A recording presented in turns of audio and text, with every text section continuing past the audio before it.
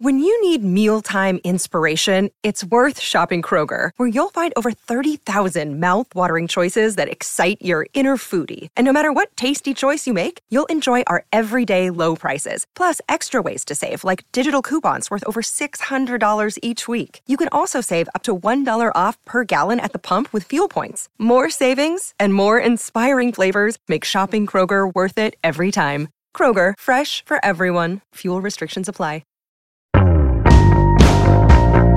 Hey, I'm Brian Hyatt, and this is Rolling Stone Music Now.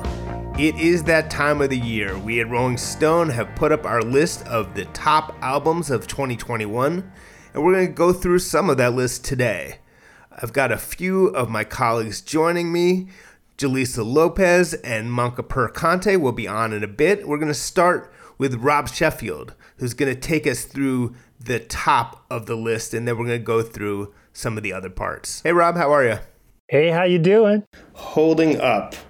Let's talk, not for the first time, about our number one album, which is Olivia Rodrigo's Sour.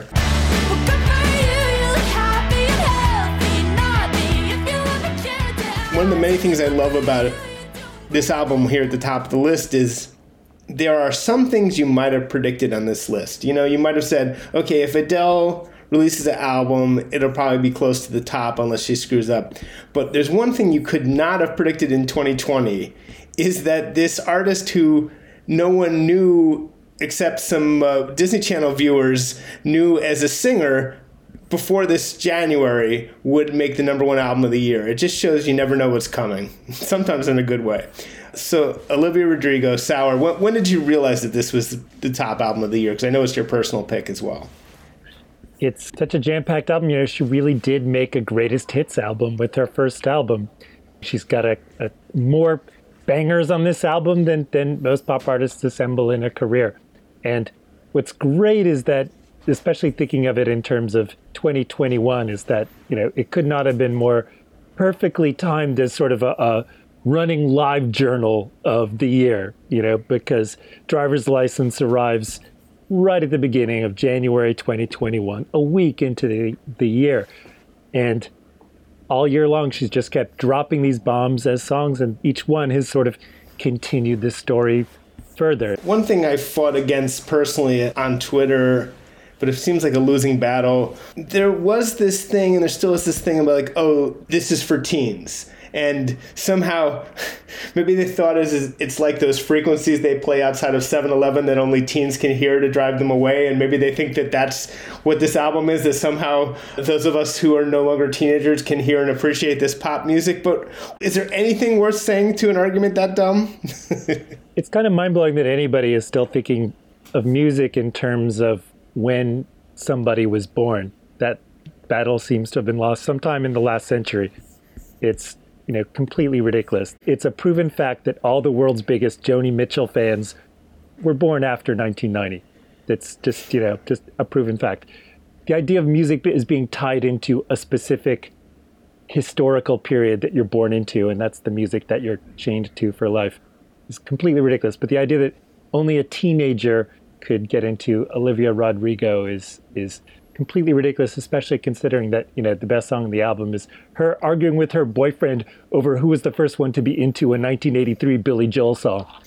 Number 2, Adele's 30. There ain't no gold in this river that I've been away. And it's sort of like, oh, come on, Rolling Stone, you got to put the Adele album near the top every time. And even I, before I hit play, was just like, can she do it again? Are we going to be sick of this? And no, we're not sick of it. And yes, she did it again. Well, it's a great album. Something about Adele. She makes records when she's got the great songs together. She has no incentive at all to do a half-assed Adele record. And something amazing, especially considering the challenge she set at the very beginning of naming the albums after the year the age that she was when she wrote the songs. It's just almost like a completely absurdly ambitious thing to do at the beginning of your career. Like, you're going to be able to keep this series going. But she made a hell of a Turning 30 record. That's a record that's not tied to turning 30 at the moment. There's a lot of universal and intense emotional turbulence going on that record. And it's certainly not a record where you're like, oh, she didn't really go there. This stuff was going on in her life, but, she didn't quite address it. It's very much not that record. It's her longest record. It's her most epic record. Something I love about Adele, Hello, which, we just dropped our countdown of the greatest Adele songs ever, like masterminded by Brittany Spanos, our resident Adele expert. But Brittany Spanos just ranked this list of all 60 Adele songs, and Hello is at the top. And I love that Hello is at the top because it's got my favorite Adele line where she says, oh, it's so typical of me to make this all about myself. But that's something we love about her is, her album about turning 30. It's not all that different from turning 25 or turning 21, which is that she's got a lot of problems. And indeed, it's typical of her to make them all about herself. And that's the beauty of her artistry. Tyler, the Creator's Call Me If You Get Lost. It's a guy who is part of altering hip-hop beyond perhaps the recognition of some 90s hip-hop fans, re-embracing some of the tropes of hip-hop, even getting DJ Drama to kind of host it, and it's near the top of our list. Great album. Now we ready. Rosewood, pull up. Black boy, hop out. Shout out to my mother and my father didn't pull out. MSG sell out. Fuck these niggas yap back. Talk about a figure that, nobody would have seen the trajectory that his career has taken over the past 15 years. It's really strange to think of how it seemed like he had a specific kind of thing at the beginning that he's just really expanded. But this is a really sort of historically well-rounded kind of album. It really reaches back to the past, not in a bad way. Lucy Dacus, Home Video, and we had her on the podcast, and it was clear right away that it was one of the best albums of the year. And there's nothing wildly innovative in the sound. She got there just by pure excellent songwriting. The songs are just that good. Being back here makes me hot in the face. Hot blood in my pulsing veins. Heavy memories waiting. Yeah, it's like she took Night Shift from her last album and said, why don't I just do this for an entire album? I loved Historian. It was one of my top favorite records of that particular year. And it's particularly exciting to see an artist who keeps evolving, keeps mutating, and keeps expanding the way Lucy Dacus has. And, these songs are just completely phenomenal. It's the kind of album where, people just love to argue over what the best song on it is, even though it's quite obviously Triple Dog Dare. I'm not angry at people who insist it's VBS instead. I feel sorry for them that they're missing out on the grandeurs of Triple Dog Dare. But going to the 5 and dime, the only open place at this time of night. It's just a jam-packed album. I think what it has in common, actually, with both Olivia and Adele, is this thing of finding the universal in the very, very particular. It digs into her childhood and little spats from her teenage years. She and I talked about this, just these small little incidents that she wove into artistic magic. Yeah, it's a great record. She is a storyteller who is very candid in terms of personal details, but also, she's just so funny and always is and always has been. Another day is here, and you're ready for it. What to wear? Check. Breakfast, lunch, and dinner? Check. Planning for what's next and how to save for it? That's where Bank of America can help. For your financial to-dos, Bank of America has experts ready to help get you closer to your goals. Get started at one of our local financial centers or 24/7 in our mobile banking app. Find a location near you at bankofamerica.com/talktous. What would you like the power to do? Mobile banking requires downloading the app and is only available for select devices. Message and data rates may apply. Bank of America NA, member FDIC. This episode is brought to you by Shopify. Whether you're selling a little or a lot, Shopify helps you do your thing, however you cha-ching. From the launch your online shop stage, all the way to the we just hit 1 million orders stage. No matter what stage you're in, Shopify's there to help you grow. Sign up for a $1 per month trial period at shopify.com/special offer, all lowercase. That's shopify.com/special offer. What's up, everyone? It's Reality Steve, your number one source for all things Bachelor Nation and reality TV. Every day, I'm giving you the behind-the-scenes juice and your info on all your Bachelor Nation stories, and also interviewing some of your favorite reality stars. My name has been synonymous with spoilers, but I'm so much more than that. Give me a listen. The Reality Steve Podcast, part of the Believe Network. Just search BLEAV on YouTube or wherever you listen. Lil Nas X, Montero. I called it bad just today. You hit me with a call to your place. Ain't been out in a while anyway. Was hoping I could catch. Few people have come from the status of, oh, you might be a one-hit wonder, and then reach such heights. It's very tough to overcome a hit like Old Town Road. He's done so with incredible style. And talk about blurring the lines. This is a pop album. I don't think any other category really captures. Your second or third favorite member of Oasis and mine, Liam Gallagher. He posted a rant this morning online that nowadays everybody wants to be an artist. Nobody wants to be a rock and roll star. That's the trouble with music. And like, it's something I love about Lil Nas X. Boy, this guy wants to be a rock and roll star, and he is. And with Old Town Road, he proved himself just a top-notch avant-garde conceptualist of pop music and its history. And something he does on Montero is he does that over the course of an album so masterfully that it's really weird to think that this is his debut album, like 3 years after his hit. You know, he's a very methodical artist that way. I'll repeat myself, but it does seem like an album, if the only prior music ever released were 808s and Heartbreak and Hey Ya by Outkast, you would have a large percentage of the DNA of this album. And don't forget Britney's Blackout. There's a lot of Britney Spears musically in this record. I love that. And you know what? If all we had was Britney Spears' Blackout, 808s and Heartbreak, and Hey Ya, I could live with that for quite some time. Like, if that was all music history, like I could deal with that. And some of these other ones we talk about with other people. Let's talk about Turnstile.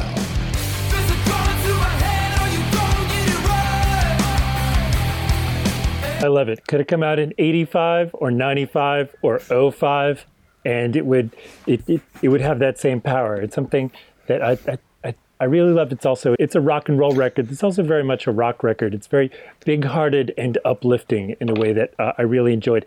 I kept waiting for the songs to sort of take their tragic turn, and they didn't. These were like, really, for lack of a better word, and this is a really big lack of a better word, but positive. These are really positive songs. It's a song that makes your day better.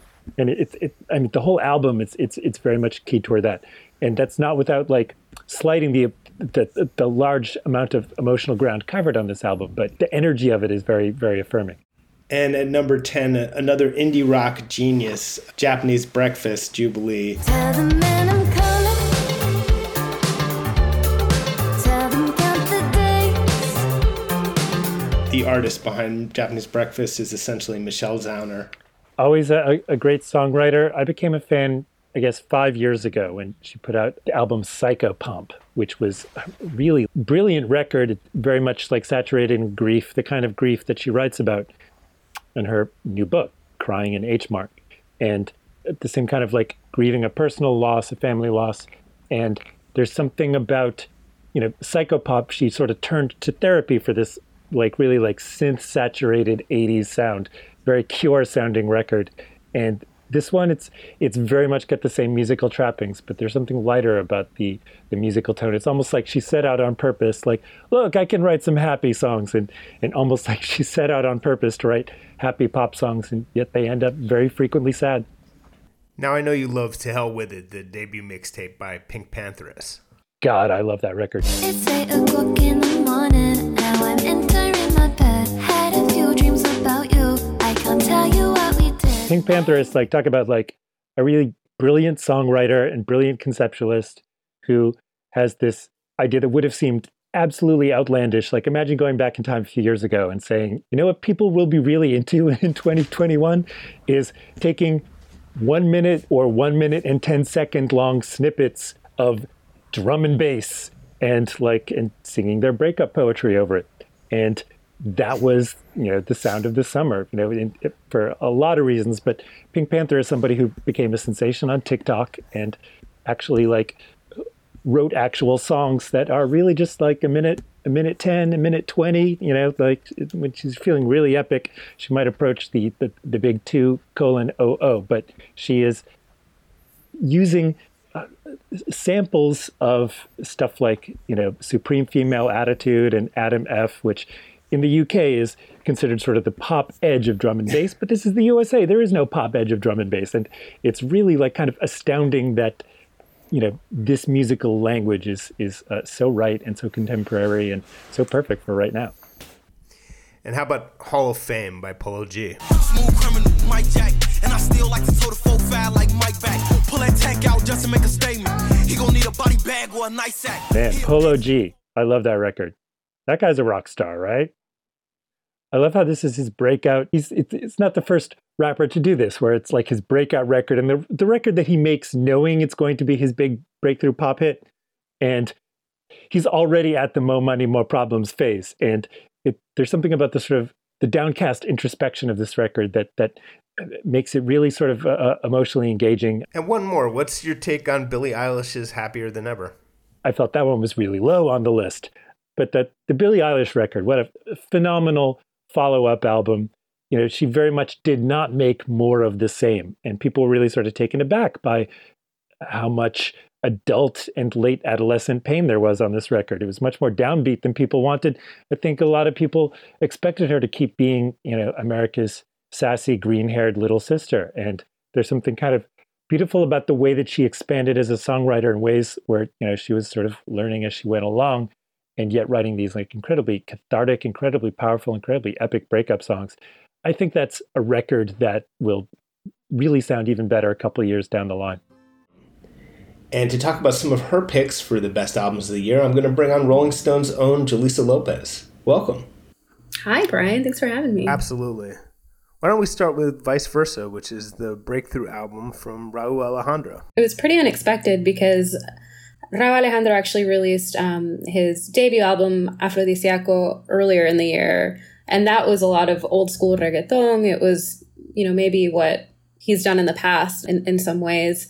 And then he totally switched things up for this album. You have just all of these different sounds, even just on one, there's some tracks where he's flipping in and out of genres and there are these like beat switches and he's playing with, everything from bolero to Brazilian funk to there's a drum and bass song that I think is probably my favorite on the album. And it's just really kind of unexpected and weird. And I think pushing reggaeton in a new direction that I think is really exciting.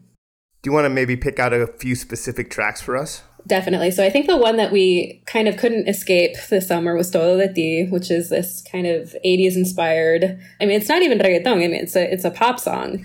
Yeah, weirdly, on some level, just purely musically, it's not all that different from what BTS have done with their recent 80s inspired hits.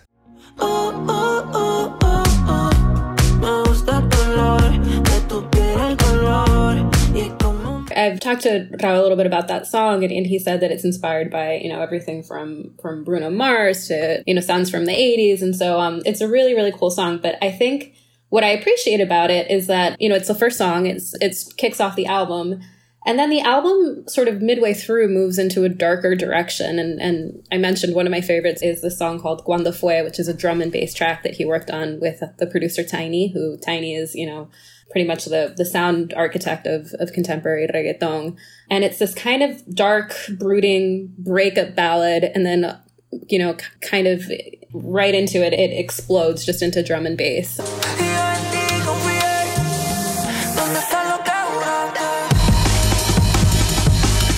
And easily, this is probably the song that I've played the most this year. So Vice Versa is our number 3 album of the year. So maybe take us through who Alejandro is, where he came from, because this is quite a breakthrough for him. Yeah. I mean, Rauw Alejandro, it's funny. He's been, working, making music kind of even before, I think, he's contemporaries with Bad Bunny, and they were kind of making music on SoundCloud kind of around the same time. And it's funny, Bad Bunny, I think, broke through first and in this global huge way. But Rauw Alejandro's kind of been there the whole time, just trying to, have things take off. And he's somebody who's really embraced R&B and reggaeton. He's embraced more of a kind of a performance showmanship side. You know, if you go to his concert, he dances, and that's something you haven't really seen in reggaeton before. And then I think this was just the year where everything lined up. He had this, you know, this debut album, Afrodisiaco, that did really well. And then I think he, you know, it was kind of a 1-2 punch where he delivered that and then delivered this other album that was a completely different side of what he can do. And it just worked out really well for him. Let's maybe go through some of your other favorite albums of the year. Absolutely. So I think, it actually was a really tough call. You know, the Rao album is so good, but the other sort of breakout this year was Zetangana's album, El Madrileño. Zetangana is a Spanish artist who early on in his career, he was making more sort of trap style music that follows, there's a pretty big trap scene in Spain. He also worked really closely with Rosalía on her breakthrough album, El Mal Querer. And his sound has always been a little bit more, he raps and it's kind of been a more pop sound. And then he started working on this album that he calls sort of a weird creative leap of faith, where he began exploring more folk and traditional sounds from Spain and from Latin America. And he just pulled together this kind of crazy cast of characters, the contemporary artists, a lot of veterans in the music scene. So on it, there's everybody from Omar Apollo, who, does R&B music, Jose Feliciano, Ed Maverick, the Gypsy Kings, and really put together this album that is just kind of a bizarre but really, really beautiful exploration of folk sounds meeting contemporary sounds. And what songs would you point us to there? Yeah, I think my favorite on this album is probably he teamed up with the veteran rocker Andres Calamaro, and he did the song Hong Kong that is just so good. It's a kind of a strange one. It's got, more of a sort of a signature rock sound, but I think you can kind of hear the modern influences on it too.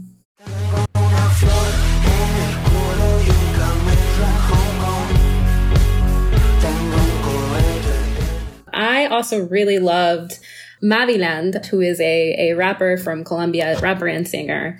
I saw her years ago at Estéreo Picnic in Bogota. I think it's probably like 2019 or so, and she was just phenomenal. She's a Black queer rapper who is an amazing, amazing lyricist. She writes these really vulnerable songs, and she's just kind of a jack of all trades who can do it all. She sings, she raps, she writes, and I think on this album, Niño Roto, she's playing with a lot of sort of neo-soul sounds, and it just feels really fresh, and it's just such a great album, and I think a great moment for her. It's actually funny because I think lyrically it reminds me a little bit of another one of my favorite albums this year, which is the Arlo Parks Collapsed in Sunbeams, which is, just an amazing debut from her.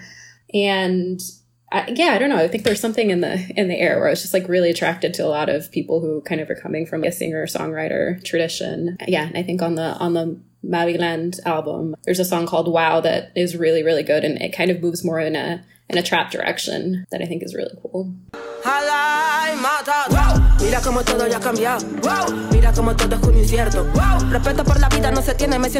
It's almost a ridiculous question given the actual scope of what Latin music means, but since you cover so much Latin music for us, I was wondering if you could kind of look back at the year and just what trends did you see? What surprises did you see?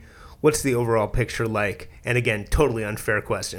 Yeah, I mean, it is really hard. I think when we talk about Latin music, right, we're talking about like dozens of different countries and genres and sounds. And it's obviously, there's so much happening all the time. But I do think that, this year, what was really cool and what I was really happy to see was just the way that I feel like, and, we can talk, this is happening, all over pop music, but just artists just kind of trying these weird blends of sounds and fusing things together that don't really seem like they should be together. I mean, the Rauw Alejandro album is a really great example of that. On that album, there's, bolero and electronic sounds. Jay Cortez did that on his album Timeless, which is also on our top albums of the year list. So yeah, I really think it was exciting in that I think people were trying to make up new things and get away from genres in a lot of ways. Looking at the rest of our list, I know you love the Snail Mail album, and she is of course one of the great young rock singer-songwriters out there right now, and she's back. Yeah, she's back. I've missed her. I'm from kind of the DC, Maryland area. Snail Mail's from Baltimore, so I've followed her career for a really long time, and her Lush, her first album was just so kind of vulnerable and open-hearted. And it's kind of, I think if you're somebody that loved that album a lot, it's hard to imagine following it up. But here I just feel like she, you know, she's not only like exploring and kind of discovering new sounds, but her writing's kind of as sharp and insightful as ever, I think. Yeah, so on that album I loved, I mean, Ben Franklin is so good, kind of a unexpected synthy turn for Snail Mail.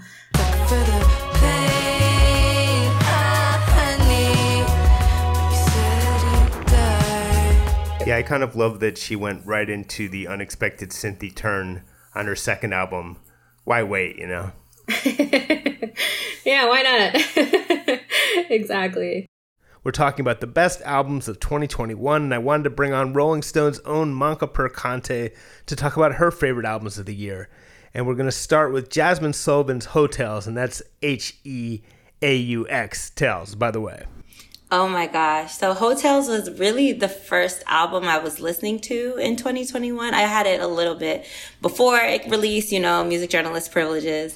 And I was obsessed with it from the very beginning. And I think even from the start of it, the intro, Bodies, she's just twisting and trilling and piling the word bodies like on top of it itself in this really interesting, beautiful way. And she's just so emotive in her singing.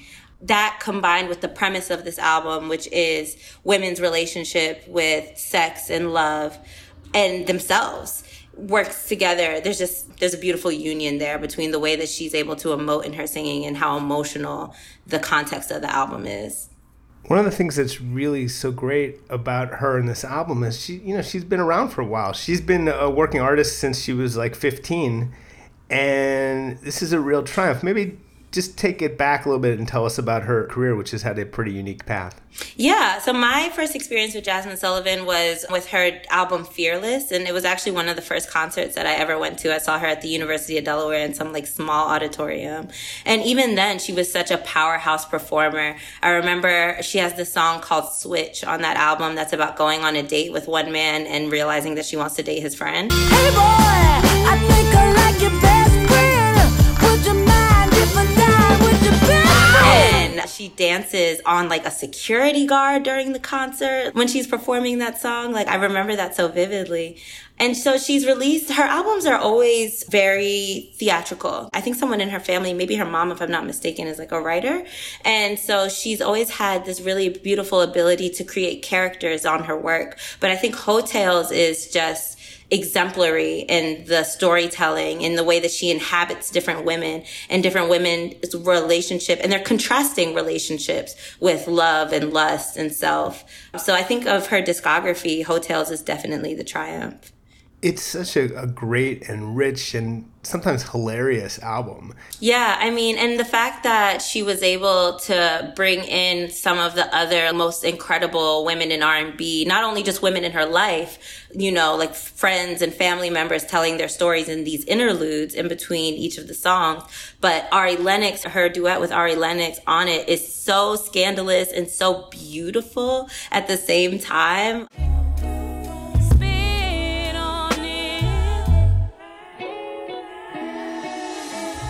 And then her duet with her, you know, is like heartbreaking. No hopeful girl like me. How come they be winning?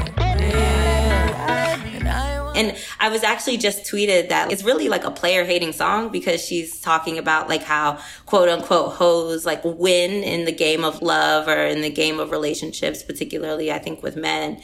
So I just talked about On It with Ari Lennox. That's incredible, but it's earnest. It's honest. She says uncomfortable things that a lot of women have experienced or thought themselves. And earlier I had mentioned Bodies, which is the intro, and I think is just like a phenomenal gateway into this world. Get it together, bitch. You don't know who you went home and we went home with again. Was he a friend? Those are definitely my three favorites. But of course, Lost One is so heartbreaking, where it's you're the person who's fucked up the relationship. And that perspective, I think, is unique, the way that she embodies it. And then the interlude before it, where it is a woman, a queer woman, talking about losing the love of her life after sleeping with the love of her life's best friend. So you still feel so much sympathy for this person, even though they've done something really awful.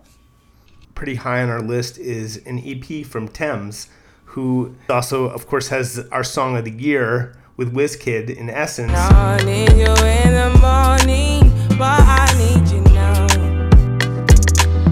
Yeah. But the EP is If Orange Was a Place, and it's incredibly melodic and beautiful. I mean, Tems, I think, took the world by storm this year. You know, we ran a feature on her calling her the future. And I think it's because no one sounds like Tems. You know, her voice is so earthy, it's deep, it's warm, it's vulnerable, but still strong. And so this EP was like kind of a departure from her first project, For Broken Ears, in that like it's like the title sort of insinuates, it's warmer. There's some levity to it. But across the album, you know, the ideas of happiness, about being treated well and being treated with respect are still handled with an air of seriousness, even though the music is much more danceable and lively. One of my favorite songs on it is called Replay, and I think about it in contrast to another one of her phenomenal records called Free Mind, where on Free Mind, which is on her EP For Broken Ears, she's like yearning for freedom and escape. And on this song, Replay, it sounds like she found it.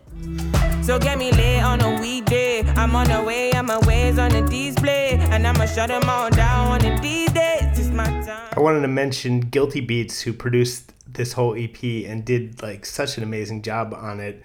Also sort of someone to watch in their own right, Guilty Beats. Yeah, he produced most of it. And yeah, I mean, Guilty Beats has been in like the more like Western radar since Beyonce's The Gift. He was a producer on that project, but he's really incredible. He has great work of his own as like a lead producer, and like an album of his own called Different that I really enjoyed in 2020. And so, yeah, I think them together, because Tems produced her first project herself for the most part. And so her opening up and working with another producer, I think really brought something great out of her. Guilty Beats did 4 out of the 5 tracks. Correct myself, but still strong showing from Guilty Beats with those 4 out of 5 songs. Absolutely. So let's talk about Dawn Richards' Second Line. She's a fascinating artist, and this is a fascinating album. She is. I think that Dawn has had such an interesting trek through the music industry, you know, first coming onto the scene in the mainstream as a member of Danity Kane, winning her spot in that girl group through Making the Band with Diddy, to branching out as an artist in a group with Diddy, Diddy Dirty Money, and then finally as like really establishing herself as a solo artist.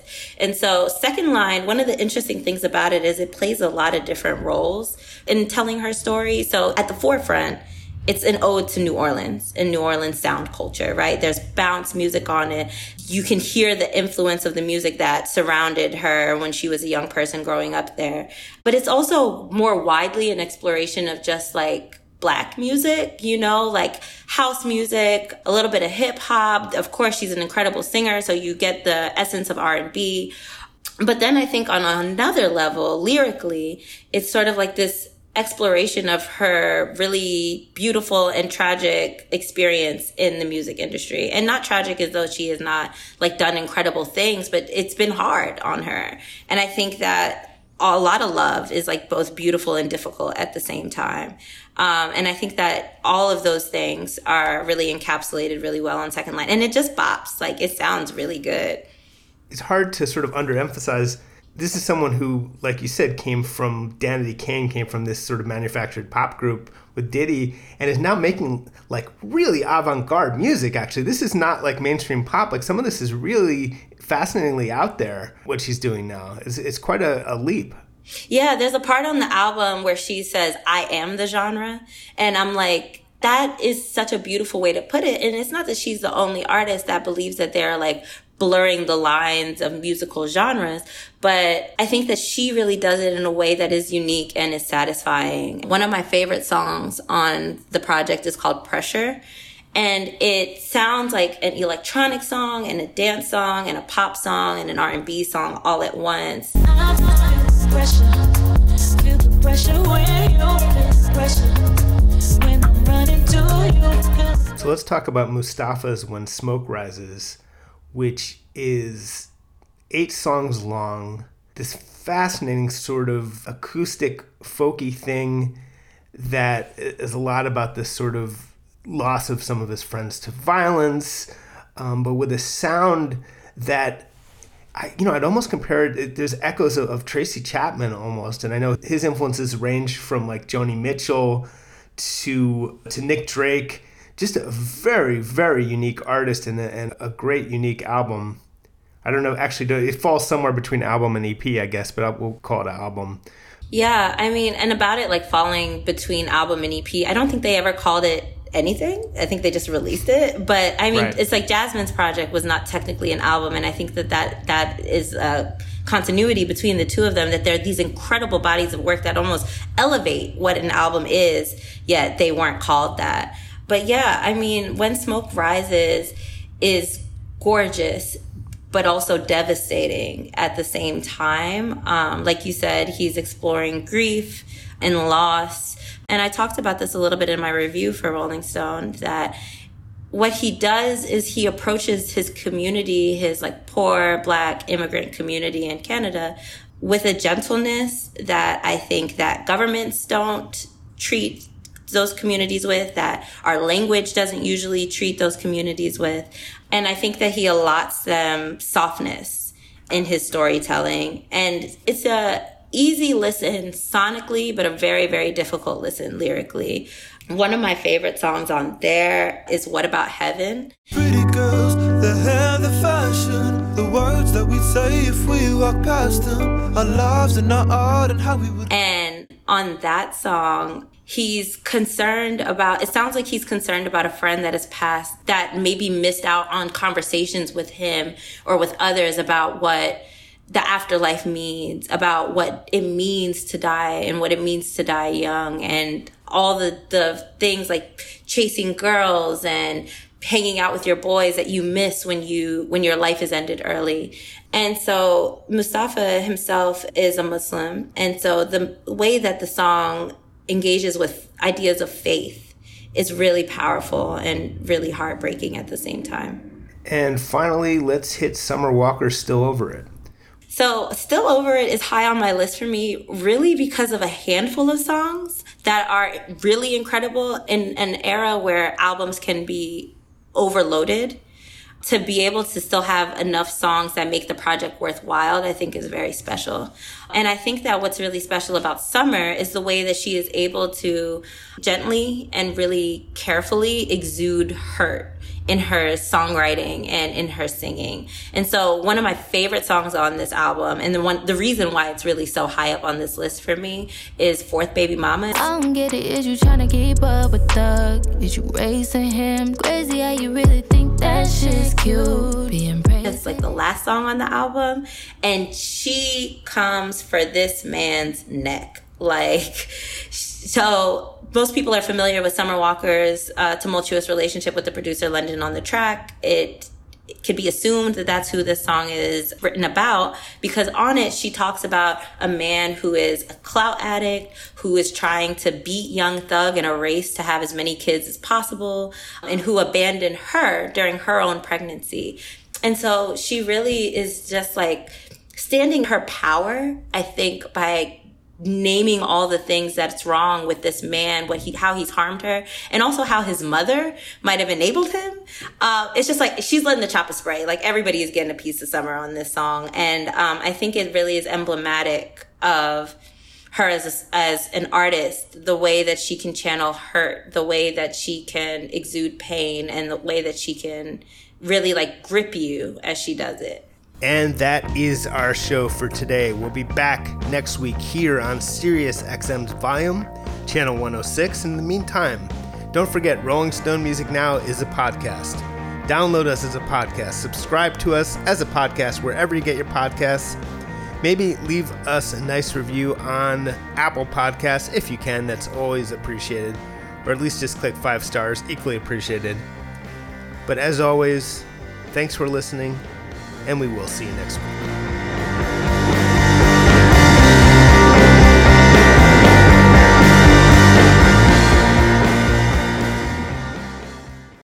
Welcome to Talkville, the ultimate Smallville rewatch podcast. Guest star Sarah Carter as Alicia Baker. Although I didn't really work with her a lot.